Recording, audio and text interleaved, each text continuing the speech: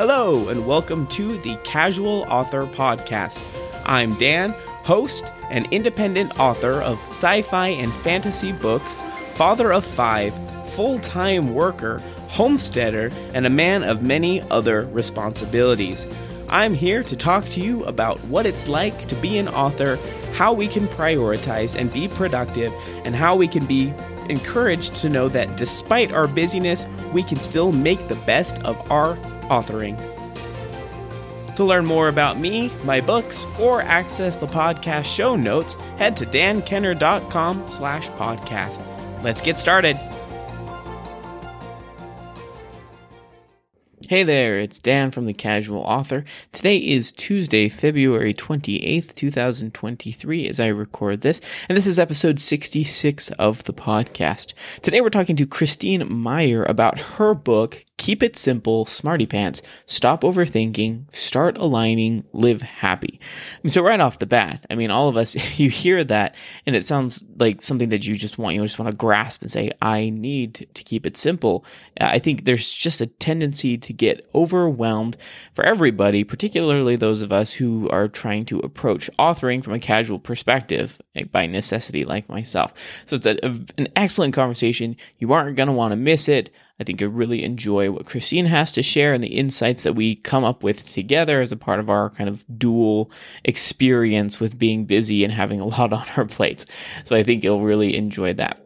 Before we dive into that, some updates. I never know if I should start with the homestead updates or the author updates, but I feel like there's a lot to unpack from the past week. It's crazy how much happens in the course of a week. Let's start with the homestead updates, just because that's what comes to mind first and foremost. So the winter here in Idaho has been brutal. It's been very, very cold, at least where we are in Idaho. It's dragging on and on. We were actually looking at the calendar from last year, and next week, a year ago, we were outside building things. So I don't remember it being overly warm, but I do remember it being warm enough, mid-30s, possibly upper 30s in beginning of March, where we could actually do something outside, particularly in the shops. And there wasn't a lot of snow on the ground. A lot of it had melted, but there's this freak windstorm today that is just blowing the snow. We've got drifts that are up to like 5 or 6 feet all over the place, and then other places where it's completely bare because it's just blowing that snow. It hasn't snowed a lot more, but it's just everywhere, and it's not melting because it just gets too cold here. That it's still going into the negatives into the night. Not every night, but a lot of the nights, and the highs are mid-20s, high 20s. So it's just crazy to think about. But the reason I bring that up is because it provides some challenging things for the animals, right? We have a feeder for the goats. I think in one of my YouTube videos, I showed it just a little bit, but it's got a roof, and it's supposed to protect the hay from getting too wet. Because once it gets wet, it gets a little moldy, and of course you don't want your goats eating moldy hay. Unfortunately, when it's windy, the snow blows sideways. So there's not much we can do there. Even if I were to build walls on the two ends of the feeder, it would still blow in because you need a place for the goats to get in, and as long as there's a space, the snow is going to get in. Fortunately, the goats, we only give them enough per day, so they'll go through it before it gets too moldy. I'm not too concerned about that. But it does blow into their houses if they're not properly protected. The does have a protected house, so they're fine generally, but it's the bucks. No matter how hard I try to protect the buck house, they're stinker pots, and they fight and they headbutt each other. I think at this point it's mostly playful. They think their feathers get ruffled a little bit, but they knock things down. They'll knock down any additional walls or doors that I put on, or I put up a temporary wall with some lashings, some pretty, I think, strong lashings, but they somehow manage to untie it. Either they grab it with their teeth and pull it. I don't know. They're crazy. So it's hard to keep the snow out of their house. They've done okay so far. They looked okay this morning after the crazy wind last night. But, the wind has a tendency to switch directions. So we'll see if their house is filled with snow later. If it is, then I'll be shoveling that out. That's great. Then other news, the chickens. So if you recall, a couple weeks ago, we made our own chicken feed. Now, we've done this before, but we've started doing it again in light of the chickens just not laying. And unsurprisingly, our chickens started laying. So, I've heard enough stories to know that our chickens were going to start laying once we gave them homemade feed. So I took all of the extra feed back to the store. we had stocked up for the winter, bought probably 15 or so bags. We still had 6 or so bags left, so I took them back. Actually, I think it was 5. We took them back and got a refund because I'm not going to give our chickens feed that's not doing anything for them. So making the feed is working. We mixed up 100 pounds. It was meant to be the quote-unquote experiment, and it's working. So now we're getting anywhere from 2 to 7 eggs a day. The 7 egg day happened just a couple days ago, and I was delighted to see so many eggs, and a lot of them are new. So, as it's said, when you give them new feed, I mentioned this last week, it takes a couple weeks for their bodies to take in the nutrients and actually do something with it, and they're starting to lay. So that's exciting. Not that they were a waste before, the chickens, but it feels a little less frustrating to feed them expensive feed when you're actually getting something out of it. So our egg spiral rack now is half filled again, which is a glorious sight to see. Instead of just seeing 2 or 3 eggs there, now we've got, dozen and a half eggs sitting in there in between our egg meals. So it's good. We're looking forward to the daylight increasing and more of the 15 laying hens to start laying. What that does mean is now that we're getting more eggs, we're going to be pulling them, not soon, but probably in the next month or so, I believe, we'll be pulling them and starting to incubate them to see if we can get them to hatch. So there'll be a fun YouTube video about that once we get that started. We got our incubator in the mail last week. It's just sitting in a box, but we'll be hatching our own eggs for the first time. And yeah, it'll be great. It'll be really interesting to see how many are successful, dealing with the ones that don't hatch and, spoiled eggs. It'll be great. Looking forward to the fun adventures with that. But that's it for the homestead update. Fun times on that front. Now, in terms of the author update, once again, so much has happened since the last time we talked. First off, The Etcher's Plight, which is my current work in progress, is now up to 164,000 words, and I do believe that I just have the epilogue left. So I finished a chapter yesterday, and I'm looking forward to just finishing the epilogue, and then I'll be done. So what will happen after that is more than likely I will be just sitting on it for maybe a month or a few weeks minimally, and then I'll come back and do my run-through edits, at which point I'll need some beta readers. I'll send it to some betas. I have a small group of people that are interested. In the meantime, I will be working on Tierin Tales, so I've mentioned that before. I've uploaded the first 7 or 8 episodes to Kindle Vella. If you want bedtime stories for your kids, check it out. I've heard a lot of amazing feedback from parents. They particularly like that the kids aren't disobedient, which I don't write disobedient kids because I think there's enough of that out there, and your kids need positive examples, positive reinforcement for listening and obeying. So that's just my opinion, but someone specifically mentioned that in the Tierin Tales. I'll be writing more of those. I can write them relatively quickly, so I'm going to see if I can get a heavy backlist of Tierin Tales so that I can upload them periodically, maybe once or twice a month, for the foreseeable future. If I can get ahead of myself, then that would be great. But in other news, I also signed a contract with Stag Beetle Books, which is a publisher, a relatively new publisher, to co-author science fiction middle grade books with L. Blaze Hughes. So if you want to go to stagbeetlebooks.com, you'll be able to see my profile there. But yeah, the contract is signed and official, so we have actually begun that writing project. We've got the covers for them already. It'll be a really interesting process. I've never thought about co-authoring before. Well, I guess I've had inklings of co-authoring, but never really thought that I would be anywhere close to doing it. I figured I had to be more prolific, have more books in my backlist before actually diving into a project like that. But here we are. So we'll be writing this trilogy. The intent is to have them all done and published by the beginning of January 2024. So less than a year, but we've begun writing, and can I tell you, it is such a fun process to work with somebody else. I was a little nervous to do it, mainly because the way my brain works is what I feel unusual. I'm a pantser, very, very heavy pantser. And if I know more details about the book, I have a harder time writing it. And so it's been a fun process to talk to someone who also is a pantser. We're 2 pantsers writing this book together. 2 different perspectives, POVs of these kids.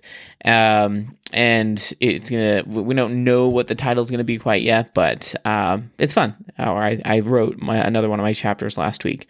and it's just a thrill to do it. So you'll see more books from me with L. Blaze Hughes and myself, so more content from me. And once we get that ball rolling, I'll be kind of writing 3 projects at the same time, which last year, to say that, wouldn't have worked for me.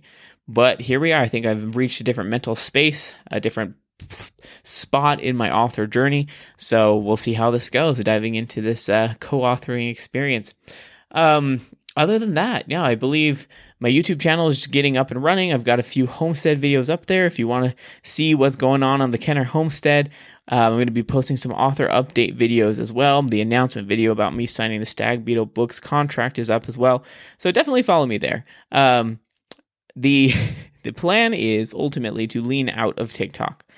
So I haven't gotten out of TikTok completely. Those of you that are listening may know me from TikTok and think, no, don't leave TikTok. I don't know that I'll ever fully leave TikTok, but to be completely frank, TikTok, while successful for some authors, has proven unfruitful for me. And it's more of a mental health risk than anything. I don't love the sentiment towards books, towards certain, just the topics are often very negative, and TikTok doesn't appear to reward authors. I'm using fairly lightly, right? Because nothing's fair in life, and that's totally fine. But it just doesn't seem worth it. The amount of effort it takes to make videos, even come up with content for TikTok, regardless of how fun and funny it is just not worth it for me. There's not a lot of rewards. So I will be leaning more heavily into my YouTube channel, seeing what other options are out there. You'll still see some posts from me on TikTok, but definitely moving my strategy out of it currently. So follow me on YouTube. That is to say, follow me on YouTube if you're interested in getting updates and whatnot other than this podcast. So I believe that is it for updates from myself. So we will go ahead and shift over to the interview portion of the podcast.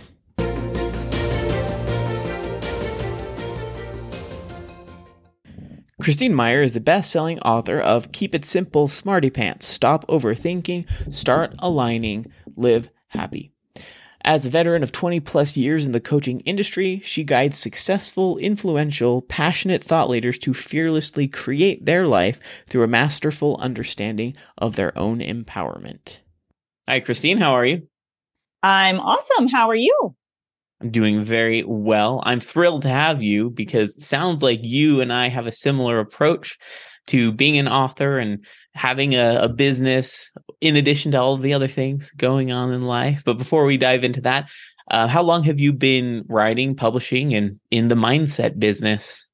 Oh, I've been in the mindset business probably since 3 years after I was born. But okay, good. And really, I've published one book. I've contributed to many articles and have done blog posts and things like that. But when I think of my book, I think I've probably been writing that all of my life, because so much my book is a nonfiction book. And unlike yours being fiction, I think that in either case, I think that your life produces content for books. Your life produces ideas. Your life produces questions. Your life produces answers. And so when I'm asked that question, I feel like it's a lifetime of information. I've been writing this book that I published 3 years ago for my lifetime, and then more life happens, and then there are more books coming. I love that perspective, because I think there's a lot of people that perhaps inadvertently think life is kind of an obstacle, right, to their dreams, to the things that they want to do, but it's not necessarily the way that it has to be. Looking at it from the perspective of, though, those are learnings, those are lessons, those are fuel for your creativity. They're a fuel for the book that you want or need to write. So, I mean, it sounds like that's definitely the case for you and your book. So you published Keep It Simple, Smartypants, Stop Overthinking, Start Aligning, Live Happy in 2020-ish, right? I did, 2020. Yep. So why this book? Were you driven to write this book, particularly with that title? Great question. I feel like I've been exploring the laws of the universe and our own personal empowerment and who we are in the world and what our reason for being is, again, for a very, very long time. Whether I would have posed it as that or not a long time ago is questionable. But I couldn't help but write this book. It wanted to come out of me. I've felt I was going to write for years and years and years. I've got 13 other books on the go. Wow. And there are just things that had to come out of me. Now, probably one of the biggest challenges with this book was keeping it simplified, because my subject can be very complex and intricate and complicated in terms of how much more complicated and complex that people make it. And yet it's very simple. Creating your reality is really, really, really simple. It can be broken down into very simple understandings that everyone can apply. So, and why the title? Well, the title was just sort of it was definitely an inspired thought, but I personally had been overcomplicating the title. I thought, well, I'll come up with a title, and I just let it be. And I sometimes focused on it on purpose and wrote down several titles, and nothing ever clicked. And my editor and I were having a conversation one day, and we were back and forth on the title. And I said, you know what? We're just making this way too complicated. And then I heard the words, I do this with my forehead. I heard the words, keep it simple, Smartypants. And then it was, ta-da, that's it. That's it. A light bulb clicked. Just the irony of, if you had written a book that was 500, 600 pages long on keeping it simple, it just would have been a little funny. Let's just say that. It would not have matched. And this book is, what is it, 120 pages or something like that. And its intention is to bring a very complex, what can seem like a very complex, multi-layered subject into a very simple context so that you can understand it and apply it. Absolutely. I mean, that's in nonfiction. I feel like a lot of people gravitate to good nonfiction books that do that. I've read some nonfiction books that haven't been organized that way, and they are definitely harder to extrapolate the information from effectively. But let's talk a little bit about mindset, because mindset, we hear this word all the time. I think people internally know that it's important, but it's one of those things that's not always easy to just apply. I'm going to be positive. I'm going to think this way. It's not always that easy. So let's talk about the principles, perhaps in your book or just from your experience in your life. What are, I guess, first of all, why is it so important to have a good mindset for anything? Well, I want to address the first portion of what you said. The reason why it's hard to feel positive all the time and have a good mindset, it's like inherently we are born having a positive outlook on life. We really are. And then we're kind of trained out of it as we observe the people around us, as we observe what their approach to life is. And as we hear things, and then things don't go how we wanted them to. So we start tending to more of the reality that's happening versus the dreams that we used to dream as kids, if you will. And so kids tend to not really look at reality. They fall and then they get up, and they don't lament over the fact that they fell 3 hours ago. They get on up and move on, and they know that they can get up, move along, and so on. So there's an expectation of well-being as a child that seems to be eroded over time. And so we get into these little grooves, and in a practical kind of a sense, if there's a path already well worn, it's going to be easier to take that path than it is to make a new path or take a new direction, drive a new way to work. If you're used to driving to work one particular way, you're going to take that way most of the time. Taking a new way is going to take more effort on your part, more thinking on your part, more intention on your part. And so mindset really is important, but you can't jump from negative thought to positive thought all of a sudden. And that's what I do discuss in my book, is give yourself some grace and understand that you've got to create new habits. You've got to set little stepping stones for yourself. And in my book, I use an example of being on one side of a 20-foot stream, and you want to get over to the other side. And you believe in that moment that you can do it, but you believe that you can just jump, or you think that you should just jump over there and get over to the other side. And I'll say, okay, well, have a go at it, give that a try and see how that works for you. And you muster up all of the effort that you possibly can, and you take a really long run, and you jump, and you go maybe 5 feet, and you fall flat on your face. And then you come back and you say, I can't do this. I can't do this. I can't get over to the other side. And in this case, the analogy of the other side is I can't feel better. I can't have a positive outlook on this. I can't improve my perspective on this. And I said, well, there's got to be another way for you. And you say, no, there isn't. I tried once. And I said, well, what if we just stop and think about this? Is there another way? And you muster up the idea that, well, maybe I can go grab some stones and put them across that stream so that I can step on one stone and step on another and another and another. And eventually I'll get over to the other side. And I say, look at you, how brilliant you are. You figured that out. And so in life, it's the same thing. You can't just go from having a habit of approaching a certain subject or life in general and feel less than positive and go to more positive thoughts. You have to put little stepping stones across that stream. And eventually you will get over to the other side and you will have created a new habit. You see? Mm-hmm. Absolutely. I think that's the one thing that people don't think about. And when they do hear that, I think there's kind of an aspect of impatience, right? So what would you say to people who are afraid of, hey, that's going to take so long, or I don't have the patience to take those little steps. I want to make those changes now. How should they approach that? You can make an immediate change now by deciding that you're going to feel better about it, by deciding that, because everything that everybody wants is for one reason and one reason only. And it's because they think that whatever that is, the car, the partner in life, the business, the money, the house, you name it, is they want those things because they believe that once they have it, kiss it, lick it, drive it, they will fill in the blank. And so the shortcut to that feeling of impatience is, number one, understanding the laws of the universe, first and foremost, that what you want is inevitable. That is a given, but you don't think it is. So coming to understand that and practice that and tend to that understanding that well-being is the order of the day. Well-being is at the foundation of all of us. And while some of us experience more of it and less of it, it's just whether we're allowing more of it or less of it. And so the understanding of the laws of the universe and how you create your reality are really important here in understanding and coming to that patience. Number two is also understanding that the joy is in the journey. And we've heard that phrase said a lot, but the joy really is in the journey. Why don't you get happy now on your way to the inevitable outcomes that you want, instead of, I'm going to hold out being happy or feeling satisfied or feeling appreciative or feeling abundant or until.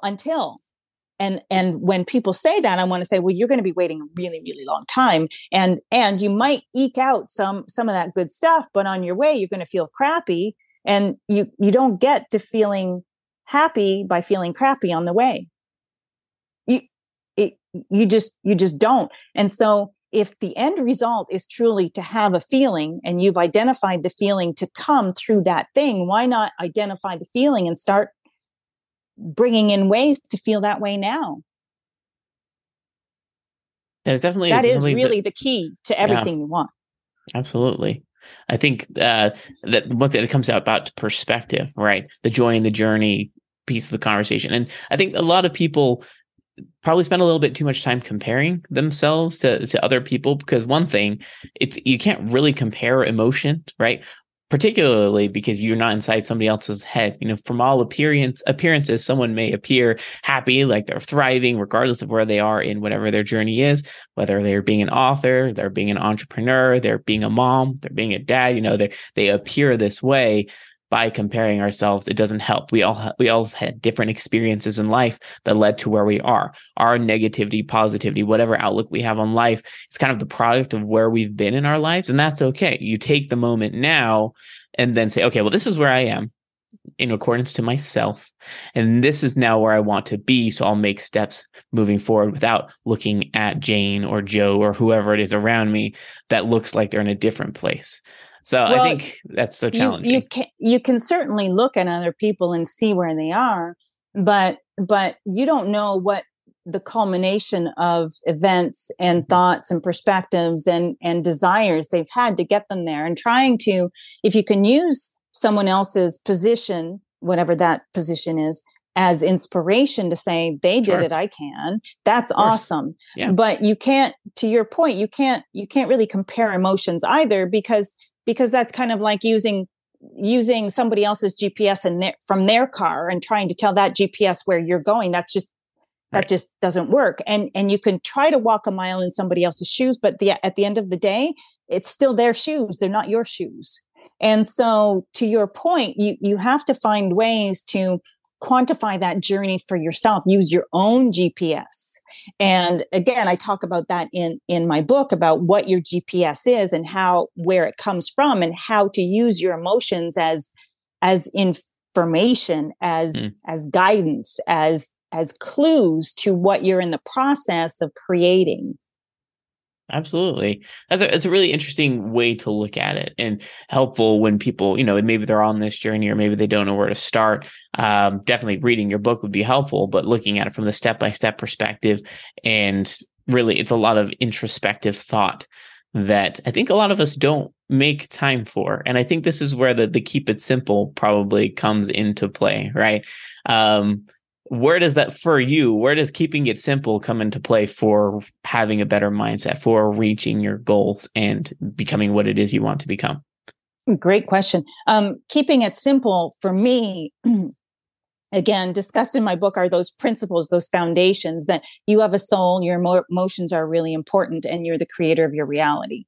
And so when I bump into something in my life, and I feel some negative emotion, I do my very best to be fine with that, because emotions are information. Positive emotion, negative emotion, neither one is better or worse than the other. One feels worse than the other, but they're not good or bad in that category. And so when I'm feeling emotions, I do my very best to understand that this is me in alignment with that soul perspective, that broader part of me, that non-physical part of me. And when I'm feeling negative emotion, I'm thinking, I think to myself, all right, I'm feeling something, and something must really matter to me here that I'm pointing in opposition to. I'm getting in the way of. I'm looking at it from a perspective that is different from my broader perspective, my soul perspective, my God perspective, if you want to put in that word. It just that the word God comes with so many inferences that are, in my opinion, not beneficial, because God is pure source, and God is not a someone who will punish you. So I go into some of that stuff into my book, but in terms of how do I keep it simple, it's more like, well, the fact is I'm having this emotional response to this moment in time. What is it? How am I feeling? And I can even put it in bigger, more general categories of I feel good or I don't feel good. And then I let it be. But then I ask myself later, I say, well, what was that all about? How does my soul see that? How differently could I see that? Is there a way that I could see that differently? And to me, that's really simple. It's black and white in some way, that I'm either aligning with my soul perspective, broader perspective, or I'm not. And that's the reason why I'm feeling the emotion. If I'm feeling strong negative emotion, I'm standing in my own way. I'm bumping into a false premise of some kind, a limiting belief, if you will, of some kind. And if I'm feeling positive emotion, that means my beliefs, my expectations, and my thoughts in this moment are actually aligning me with the outcomes that I prefer and want. That's an interesting thing to think about. The human mind can process extreme amounts of information at the same time, which I don't think we talk very much about. It's pretty impressive what the human mind can process, but that doesn't mean that it's always a good thing, right? When we're trying to process so much information at once, it is hard to get down to those building blocks, down to the root, down to the very, like you said, to the soul, the piece, the actual feeling, the actual situation that you're in and why you're experiencing that. And I think that's, people get so used to the noise. They get so used to, whatever it is, their notifications, all of the platforms they're on, if they've got kids around, if they've got animals, if they've got responsibilities, school, work, all these things. It's okay to have those things.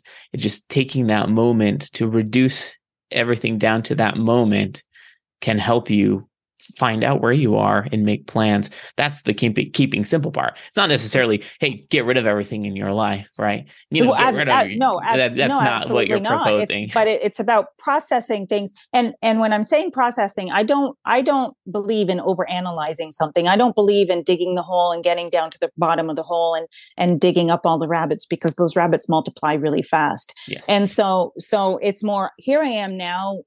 How do I want to feel? How would I prefer to feel? How else could I see this in a way that feels better? Is this thought satisfying to me? Because if I'm thinking something that is not satisfying to me, then that's where that overthinking part in the subtitle, stop overthinking.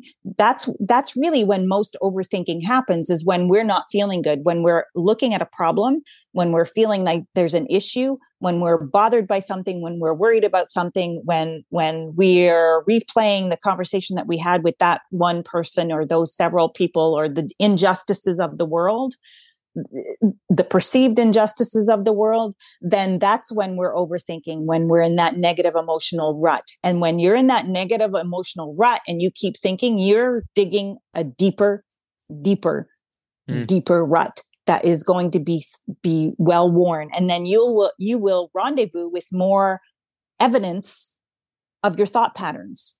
Mm-hmm. And then you'll say, see, it's true. And it's like, well, something else could be just as true. It really is all about what you're entertaining in this moment and create momentum toward.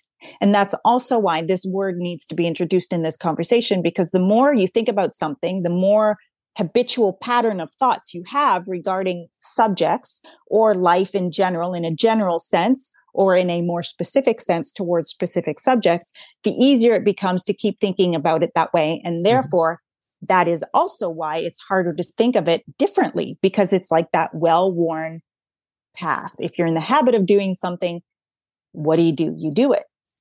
So it's about creating new pathways, creating new ways of perceiving your world, a new understanding of who you are in this world and how you do create more of what you want versus less of what you don't. Mm-hmm. Yeah, absolutely. So I think, let's think from a practical application perspective, right? Because all of this makes sense. A lot of it seems like, it feels like, hey, this should be simple, right? That this should be possible. But practically, you and I, we both have things going on in our lives, whatever that is. We don't have to go into specifics. What does this process look like in the throng of actual life? Do you do anything differently throughout your day? Do you have to schedule pause times to reflect? Do you what does this look like for you, and how do you apply this? Well, for me, I make time for myself, and that means quiet times. That means I meditate, I work out, because I really like to do that. And it's a lot of self-talk, right? And not to sound out there woo-woo, like, it's more like, what am I saying to myself on a day-to-day basis about the things that are happening in my life, the things that are going on in my life? And this is something I want to say to the listeners as well. We all tend to look at the reality of our world every day and let it tune us. Mm-hmm. Versus us tuning to something that we want to feel and how we want to think and what we want to be observing for the day. And so I definitely put attention to, where am I going to focus today?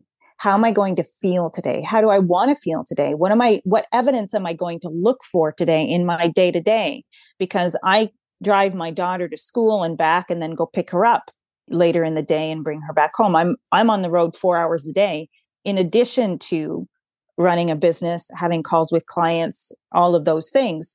And so when I wake up in the morning, I lay in bed and I think to myself, I just kind of appreciate where I'm at, and I let that sink in before. That's the first thing I want to do before I start saying, oh, what have I got to do? Where have I got to go? Who do I need to meet? Who do I blah, blah, blah, blah, blah, blah, like we typically do, because it's so easy for us all to just pick up our thought habits that we left yesterday and pick them up today, and then pick them up tomorrow. And then we perpetuate whatever it is that we're picking up, you see. So I do that. And then I get up, I take her to school, I come back, and then that's when I meditate. And then I do some journaling. Again, I am not saying that there's a right or wrong way to do this. You find your way. This is what works for me. And I say, I like feeling like this and I like feeling like this. And today I'm going to look for evidence of beauty and satisfaction and so I go on. I just talk to myself in my journal nicely. What do I want to experience today? Who am I creating myself to be today? How am I creating you to be? My rendezvous are going to be pleasant and informative and fun and delightful and so on and so on. And how am I creating my world to be around me? Well, my world is beautiful. My world is full of love. My world is full of appreciation. My world is full of birds popping into my window or whatever, not banging into my window. I just mean flying across my window.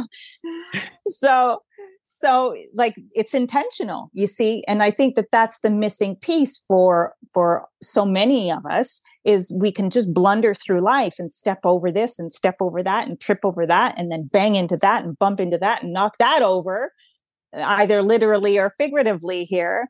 And we don't take the time to decide, well, wait a minute, how do I want to respond to that? And then, so what? You have a temper tantrum of some kind, like 2-year-olds do. You have a temper tantrum about something. That's information. I guess something really matters to me in that situation. How do I want to feel? How do I feel about that? I feel discouraged about that. So no wonder I just had a temper tantrum. Because at the very core of me, I know that things are supposed to go well for me. I know that I'm supposed to feel good. And so, all right, then, how could I handle that differently next time?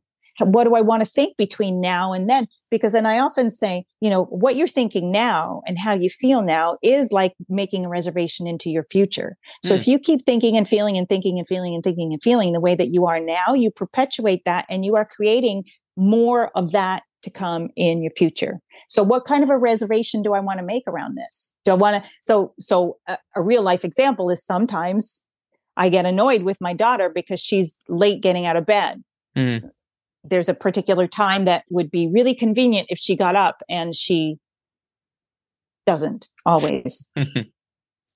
And so I can get really mad. I can get really frustrated. I could yell. I could scream. I could drive really fast. There are a lot of options, right? In a situation like that. And I could talk to my husband about it and I could tell you about it, how troublesome that is. And which is what I think that most people do.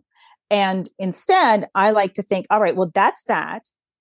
And that's happening. And what would I prefer? Well, what do I like? I like getting to school on time. I like ease. I like whatever, right? So identify those things. What would I prefer? And then I think, well, how does that feel? That feels calm and that feels fun and that feels like ease and that feels like, and so I go on like this. And this doesn't seem like very productive, but what it's doing for me is I'm making future reservations when I'm doing that. I'm intending, I'm focusing, I'm thinking, all right, if she is late getting out of bed, am I going to keep reacting to that condition? Is that who I want to be? Is that how I want to feel? No. So how else do I approach that? Well, we have a conversation, perhaps from a good feeling place, and then we discuss it. And then if it doesn't happen tomorrow, how am I going to respond? Am I going to get mad or just say, all right, well, it's in progress. It's in progress. We're working on that. This is a work in progress. And keep feeling that way, keep intending that way, and truly feel that way. Get myself to a place where I'm not irritated about that at all, because I decide it's worth more to me to feel good anyway, and not to be a reactor to what's going on in my life, because there's so many things that we can all react to. And instead, I'm going to take charge of my emotional well-being and my perspective and my mood and attitude. There's so much to unpack there. And I feel like we can have this conversation for hours, probably. We could. There's a couple of things for me that I just want to highlight for those that are listening. I think first off, there is a tendency sometimes when we have dreams, when we have aspirations and goals, to feel like life is against us. My current circumstances are against me. It's preventing me from getting where I want to go. And that's where you said that's that mindset perpetuating. You think about that, then it starts to become that.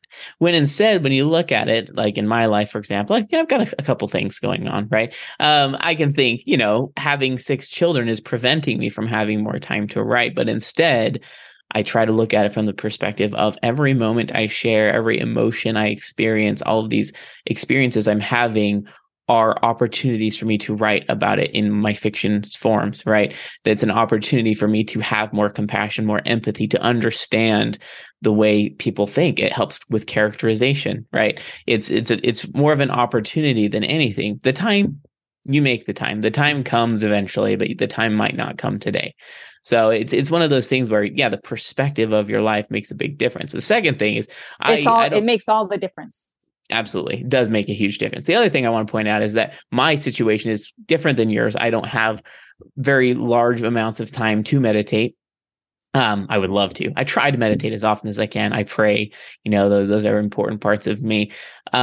But I think more for my life with, constantly shifting from one thing to another, goats escaping, children needing diaper changes, someone getting hurt, fighting, there's all sorts of stuff going on. I try to take anywhere from 5 to 10 seconds as often as possible post situations and just do a quick analysis of what just happened. What can I do? Like, what are my options and what do I really want to do? And I think that's the piece, that 5 to 10 seconds every minute, every 5 minutes. That's if that's what you have to do, that's it, right? If you can't take 10, 30 minutes a day to meditate, try to implement the 5 to 10 second post situation and be like, what just happened? What can I do? What's my decision? And then you can make that decision. And what do I really want? Exactly. Like your last question, what do I really want? That helps you point in a different direction versus where did I come from? If you were sitting in your car and you wanted to go someplace, you'd say, where am I going? You wouldn't say, where did I come from? Sure. Right. And so that, and certainly like the meditation, I don't have a whole lot of, without limiting myself here, I don't have a whole lot of time either in a day. But 15 minutes is worth it. Yeah, for sure. Right. But if all you could do is 2 minutes of meditation, if you could quiet your mind for 2 minutes, that's helpful. But even maybe even more important, just as important, more important / just as important. It's really important. Is cultivating. So if you were going to plant something in the ground, for the most part, if you were intentional about it, you prepare the soil, you prepare the environment for that plant, that seed to thrive. And so think of, I'm going to cultivate a mindset, an emotional approach to life that allows the seeds that I'm planting to grow, because every day you are planting seeds, meaning every day you're bumping into experiences either deliberately or through obliviousness that are creating desires within you and clarity within you, clarity about what you want and clarity about what you don't want. And so as you bump into those moments, your life is by design creating improved futures for you. Mm-hmm. So your goals are already being birthed throughout your day. You don't ever have to say, I want $1 million to get $1 million, when every time you go to the grocery store, you feel like you don't have enough, or your kids ask for something, or your car breaks down, or whatever. So your desires are being heard by the universe and responded to, and they're like on a radio station over here somewhere that you can't see yet. They're not your reality yet. But again, when you go to listen to Sirius XM, you typically would pick a station that you want to listen to. You don't just randomly, well, maybe you do, but if you don't like what's playing, you change the station. Right. You see? And so it's the same thing with your perspectives and your emotions and your thoughts, all bundled into perhaps the mindset here. But I never like to just address mindset, because you can say positive words that sound really good to you and to other people, but you can feel so lackful and so discouraged that your words don't mean squat to the universe. They don't. The universe is always responding to the vibes that you're putting out there. It's like an advertisement, you see. And so if you don't take the time to modify how you feel, to take charge of how you feel, and to deliberately choose thoughts that are more satisfying to you relative to the subjects that matter to you, then nothing in your life will change. And that's it. It really is simple. Does it take practice? Yes. Is it so simple that it's overlooked? Yes, because people think they have to overcomplicate it. People think that feeling good. So you hear me say feeling good is the key to everything you want.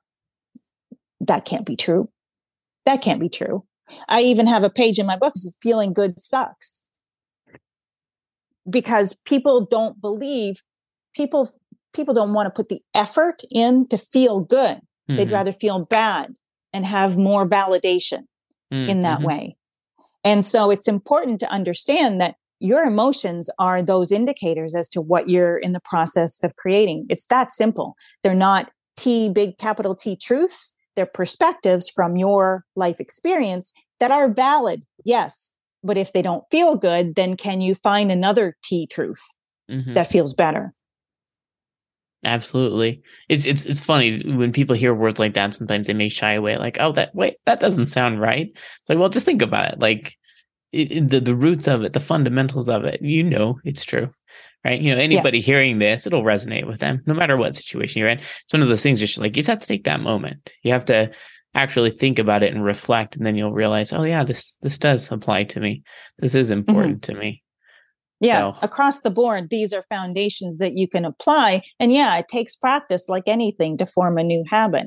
And I'm not at all stating that you need to be a perfect human and never react to life. I say, go have your reactions and then evaluate it. Decide how you want to respond next time. Decide what's really going on for you right there, and how you'd rather feel, how you want to feel in those moments in time. And then look into your future. Decide what you want in your future, and acknowledge that when you have new desires, for the most part, you're not aligned with those desires because it's something that's outside of what you've experienced now. And so your beliefs are at a set point that have created what you've got now. And so, yeah, it will require you to acclimate to new beliefs, right? It will require you to fertilize that soil a little bit differently, so that you come to believe and know that you can have and be and do more of what you want. Yep. Absolutely. I love this. And I feel like like I said, we could probably talk for so long about this. Unfortunately, we are running short on time, but I think it would be excellent for those of you listening to pick up the book, take a look at it, see if what you can learn from it, and apply those things to your life. Before we end here, I always love to ask, where can people find more information about your book, about your coaching, about what other things you're offering to people seeking help? Yeah, well, my book is on Amazon, and it's called Keep It Simple, Smartypants. Stop overthinking, start aligning, get happy. And my website is ChristineMeyerCoaching.com. I'm on LinkedIn and Instagram and Facebook as Christine Meyer Coaching. It's very simple and consistent. Awesome. The consistency, I think, is key. It's hard when you're talking to someone. They're like, oh, it's at this handle here, this handle, this username here. It's like, oh, I don't know that I can remember all those. Yeah. So Christine Meyer Coaching. Yeah. And consistency is key. That's really good line there, because consistency is key with anything, right? Consistency in negative perspectives and thoughts perpetuates more consistency in negative, more of the same. Consistency of positive thoughts, good feeling thoughts, satisfying thoughts, more positive expectations, cultivating a positive expectation of things working out for you provides more consistency in your life. You see, people have come to me saying, my life is chaotic and I want to figure out why. And it's like, because your thoughts are all over the place. That's why. That's why. Huge difference. Consistency. Remember that, everybody. But thank you so much for your time. This has been helpful. Thank you. This was really fun.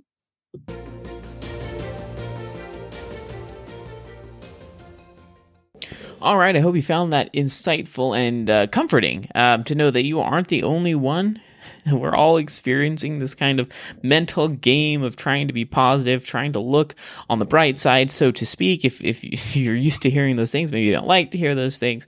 But I think it really comes down to recognizing in the moment when you need to make a decision that is best for you. I think it's sometimes easy to fall into bad decisions and do things that you think will make you happy, but they don't end up making you happy. They end up stressing you out. So listen again to the podcast. Check out Christine's book. I think you'll find it very helpful. As usual, if you have questions for me, if you want to join the conversation, definitely message me on social media apps, comment on my videos. I'm everywhere at author Dan Kenner. So that's the handle of pretty much everything: Twitter, Facebook, TikTok, Instagram, all over the place. Or, of course, you can comment on the podcast episodes. I definitely appreciate you sharing this podcast with your friends and family, if possible, those other people who are looking for positive influence for their writing career. Definitely hoping to get this podcast out to a few more people. I've had some upticks in listens recently, so I'm very appreciative of that. If you want to join me on the podcast, join me for a conversation, go to www.dankenner.com/podcast, and you can fill out the form there. Let me know what you're about, and I'd be happy to have you. Thanks so much. I look forward to talking to you next week.